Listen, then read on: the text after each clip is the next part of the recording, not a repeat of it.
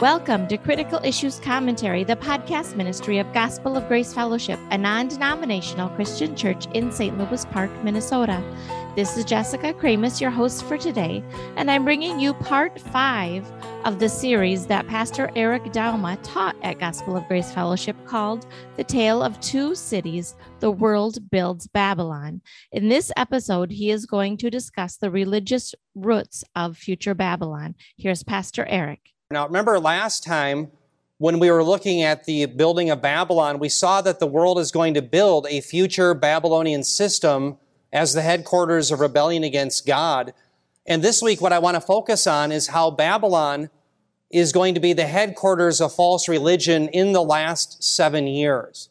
And how do we know that? Well, we know that because the Apostle John tells us as much in the book of Revelation. Revelation 17, 1 through 2, John wrote this. He said, "Then one of the 7 angels who had the 7 bowls came and spoke with me, saying, 'Come here, I will show you the judgment of the great harlot who sits on many waters, with whom the kings of the earth committed acts of immorality, and those who dwell on the earth were made drunk with the wine of her immorality.'" Now, brothers and sisters, I want you to notice, first of all, the great harlot reference that you see first highlighted in red. Babylon is referred to as the great harlot because in the Old Testament, harlotry was often synonymous with false religion or spiritual adultery. For example, remember Israel had a prophet named Hosea that was required by God to marry a woman who was a harlot. And she was an object lesson of the spiritual adultery of Israel or their false religion. So here, that's why we know that Babylon is going to be the headquarters of all false religion. But this begs the question, who's going to fall for it? Who's going to fall for this? Well, we see that at the end of verse 2, it says, "Those who dwell on the earth were made drunk with the wine of her immorality." Remember, dear ones, that phrase, "those who dwell upon the earth," occurs 11 times. 11 times in the book of Revelation. Each time, it's referring exclusively to those who are unbelievers. Now, isn't it interesting? Unbelievers will not believe in Jesus Christ, but it doesn't mean that they don't believe in something. Why are they going to believe in this false religion?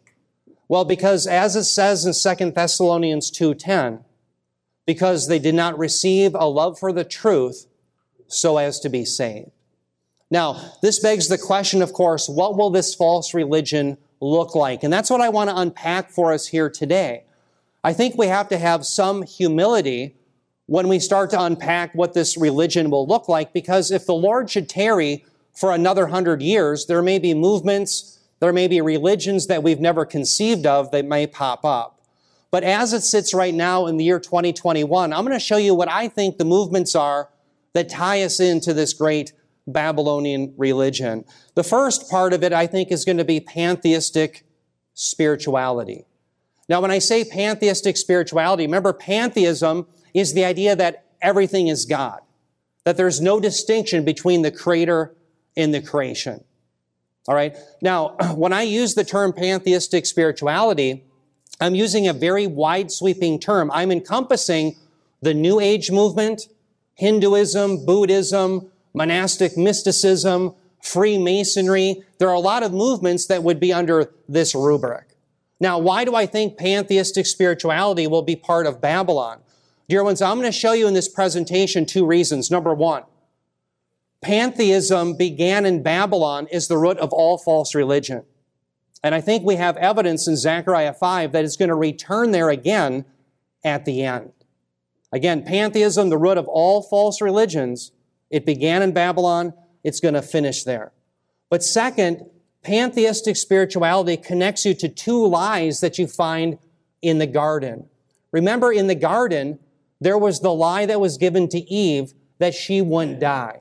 Remember, the serpent said, "You won't surely die." Well, what do you have in pantheistic spirituality? Well, you're going to either have some form of karma and rebirth through reincarnation, or you're going to evolve into godhood. All of that means you're not going to die and face judgment. The second great lie, though, that's the most important one in pantheism, is the lie that you will be like God. you'll know the difference between good and evil. That's what pantheism offers, that people will become their own God as they come into contact with the impersonal all. Now, the second one that I think is going to connect into this rebuilding of Babylon and its false religion is Marxism. I want to be proving to you today that Marxism is not a political ideology as much as it is a religion that got into politics. And I'll be proving that today. Number 3, environmentalism. Environmentalism takes the loving of Mother Earth because of pantheism and also the love of control that the Marxists have and put it together. Now, we don't have time to get into that. That's what I'm going to be looking at with you next week. Okay, so let's begin talking about pantheistic spirituality. One of the reasons we know that this is going to, again, be the end-time religion is because it is the pinnacle of worshiping the creation rather than the Creator. Where do we see Paul talk about that? Well, the Apostle Paul talks about that in Romans 1:25. Now, by the way, as he is addressing people here, he's addressing unbelievers. So, in other words, let me pull up my pointer. When Paul references the they, he's talking about every single human being outside of Christ. Notice what he says is true of every person outside of Christ. He says, "For they exchanged the truth of God for a lie, and worshiped and served the creature rather than the Creator, who is blessed forever. Amen." Now, dear ones, I want you to notice in this text here where it says that humanity exchanged the truth of God for a lie. Literally in the Greek, it's the lie. There's some debate as to whether the definite article in the Greek here should be translated. I agree with Bob DeWay. Bob says it should be. I think he's right. The reason why is because this is linking us back to the garden. It's not just any old lie. It was the lie that the serpent gave to the woman, that you will be like God. And so when you become your own God, it looks different in different circumstances. Sometimes you might create a statue and you worship that. But at the end of the day, you're really the God who's pulling the strings. Maybe you build some false religion that is ethereal or mystic, but it's still you that's pulling the strings. So at the end of the day, that's what pantheism does. It gives people license to be their own God. And what's very interesting in the research that I've done in the last few weeks, I found that pantheism had its beginning in Babylon. And what I'm claiming to you today is that pantheism is the root of all other false religion. And where did it begin? Babylon. That's where it began. Now, let me explain why. One of the earliest religious texts in the world is something called the Enuma Elish. I know some of you have read that in here and know about it. It's a Babylonian epic of creation. What's very interesting, if you read that epic, again, one of the earliest religious texts that we have, the gods of Babylon, whether it's Apsu or Tiamat, they proceed from primordial matter, matter that existed beforehand. And so their gods are coming from pre-existing material. That's pantheism, the idea that all is God. So what you have to know is that pantheism went from Babylon, it went to the Aryans, Mesopotamia, to the Eastern world. Now, this is why it was so shocking in 1405 BC when Moses pens Genesis 1:1, where it says, "In the beginning, God created the heavens and the earth." That was revolutionary. Because the Babylonians were saying, no, our gods come from eternal matter, pantheism.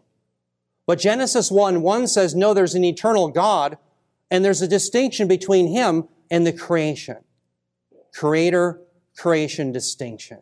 So what I want you to see then is in Babylon, all of their polytheistic gods stems from pantheism. Think about Hinduism. Hindus they're pantheistic. They believe that all is God. Well, then why do they have individual gods like Kali or Shiva? Because they're individual manifestations. What we have to get in our mind is that polytheism stemmed from pantheism, and it all began at Babylon. So Babylon ends up having their gods, the chief of which is Marduk. And this spreads, of course, to Assyria. The chief of their pantheon is Ashur.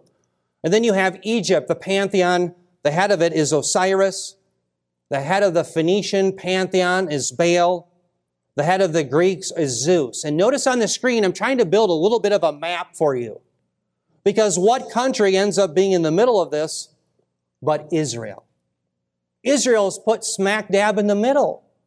Why? Because Israel is to be the nation that is a light to the nations, as it says in Isaiah 49:6, and they are to witness to the nations that there's one God, not many, and He's the creator of all things, and that through faith in Him, you can have forgiveness of sins.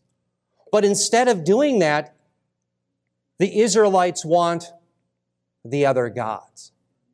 And so that's why we see, remember the sad news, Deuteronomy 32:8-11, God wants one nation to belong to Him as His inheritance, that's Israel, but they won't have it.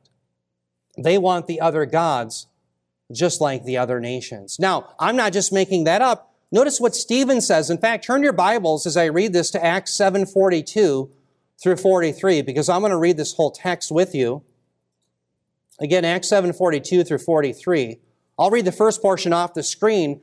Here was Stephen, and he's rebuking the leadership of Israel because they're in solidarity with the Israelites of the past who wanted the demons rather than the true God. Acts 7:42, Stephen said this. He said, "But God turned away and gave them over to worship the host of heaven." What's the host of heaven? It's the demonic realm. So the irony is all these nations with their false gods, which ultimately stem from pantheism, they're not worshiping gods at all. They're worshiping the demons. That's what the host of heaven is. It's the demonic realm. Now, let's continue reading. Notice he continued in Acts 7:42, the rest of it into verse 43. Stephen says, "As it is written in the book of the prophets," now he's going to cite Amos 5:25-27. He said, "Did you offer to me slain victims and sacrifices 40 years in the wilderness, O house of Israel?" Verse 43, he said, "No, you took along the tent of Moloch and the star of your god Rephan, the images that you made to worship." Stop there.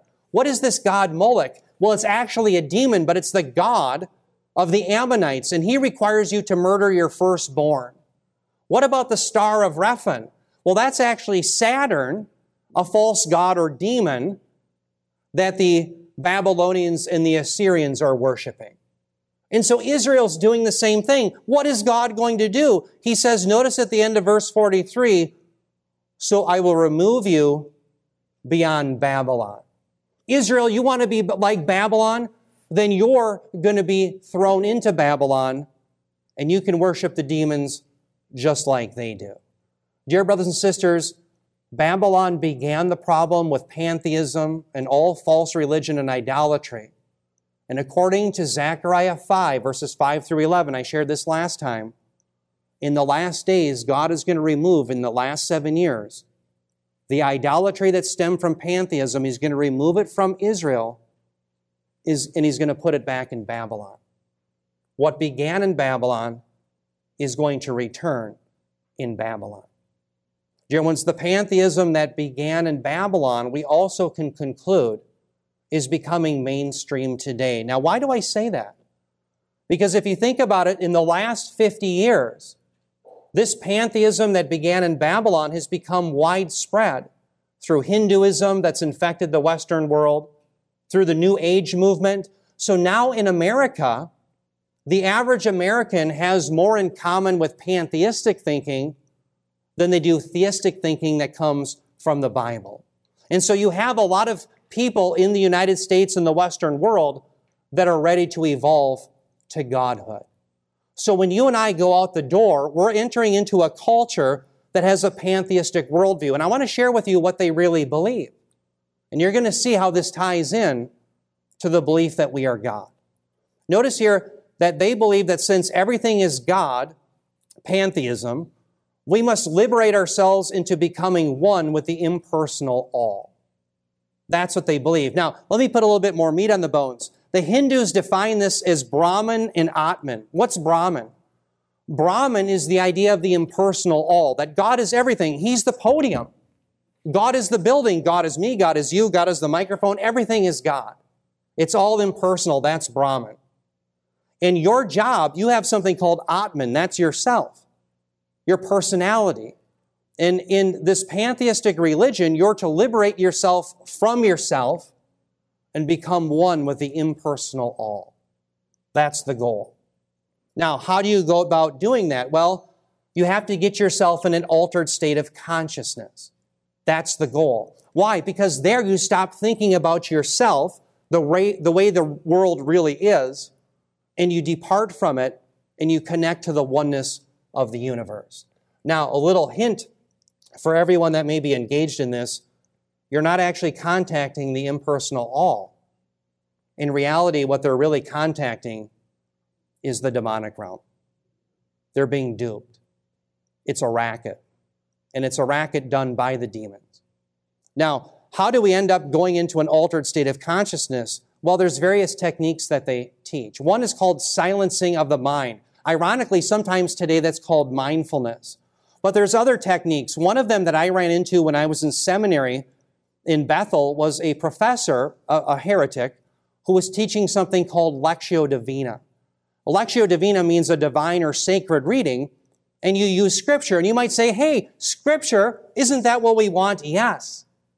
But they were reading Scripture not to understand what the passage said cognitively, but to read the passage over and over like a mantra to put themselves in an altered state of consciousness, silencing the mind, so they could contact the oneness of the spiritual realm. And in reality, what they're really doing at Bethel when they're teaching that is they're teaching people to be like the false teachers in Jude 10, who are like unreasoning beasts. Brothers and sisters, you and I as human beings created in God's image are created rational beings. So the way we know God is rationally understanding the Scriptures cognitively by what He has said.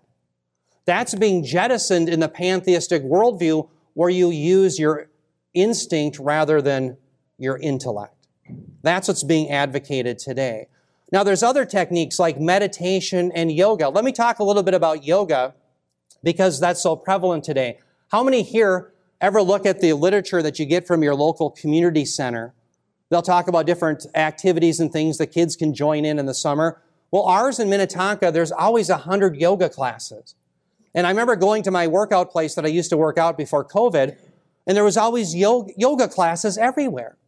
And I always being the pastor, I would joke, hey, when is the Lord's Supper class going to come? And my friends didn't think that was funny at all. They didn't get it. But here's the point.